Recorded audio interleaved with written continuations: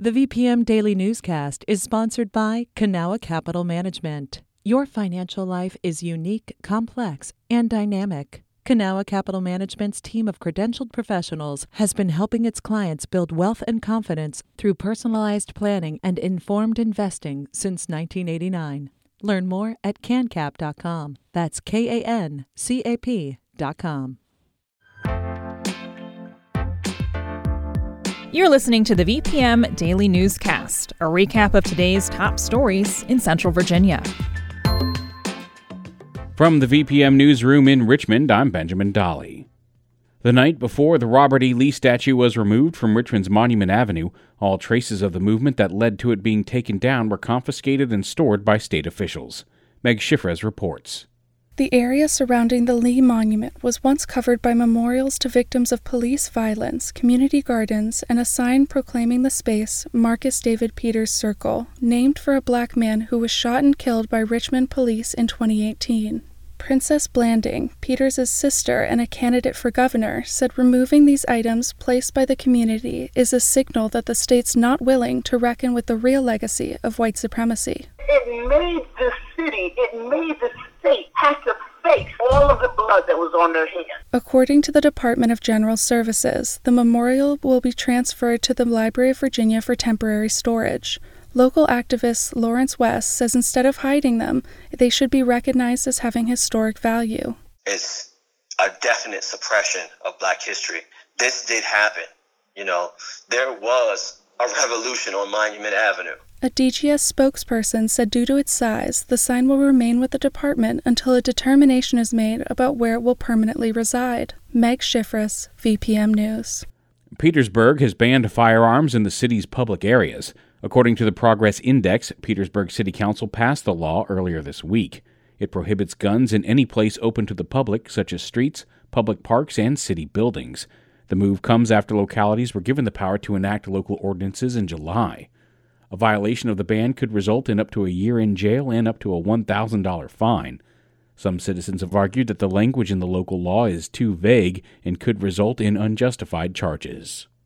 Yesterday, Virginia's Redistricting Commission again struggled with directing its map drawers on which data to prioritize.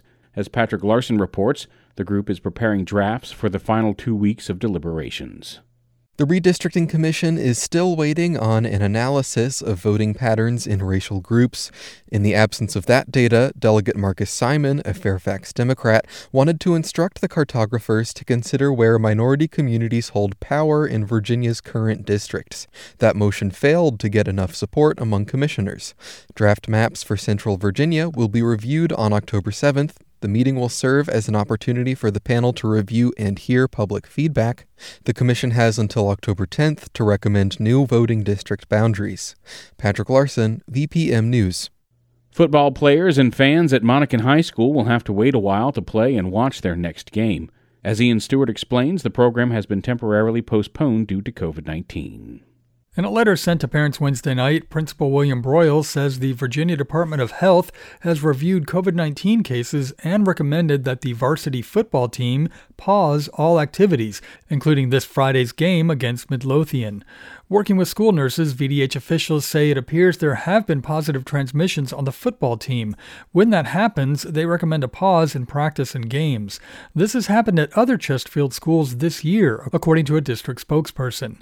Current VDH guidelines say sports, such as football, pose a higher risk of possible infection due to close contact. Principal Broyles says Monacan football games should resume October 5th. Ian Stewart, VPM News. Riverside Jail will remain open under a new agreement with the Virginia Board of Local and Regional Jails. The board voted Wednesday to allow the jail to remain open under conditions currently unknown to the public. The agreement has not yet been finalized, according to the Richmond Times-Dispatch.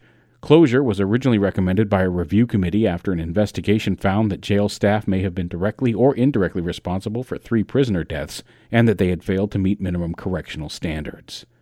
This is VPM News. This newscast was recorded on Thursday, September 23rd at 6 p.m. Some of these stories may have changed from the time you've heard them. You can stay connected to what matters by heading to vpm.org/news or follow us on Facebook, Twitter, and Instagram @MyVPM.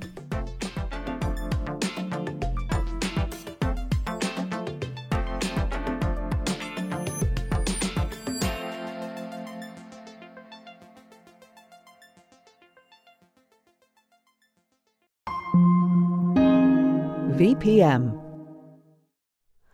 Hi, it's Terry Gross, the host of Fresh Air. We bring you in-depth, long-form interviews with actors, directors, musicians, authors, journalists, and more. Listen to our Peabody Award-winning Fresh Air podcast from WHYY and NPR.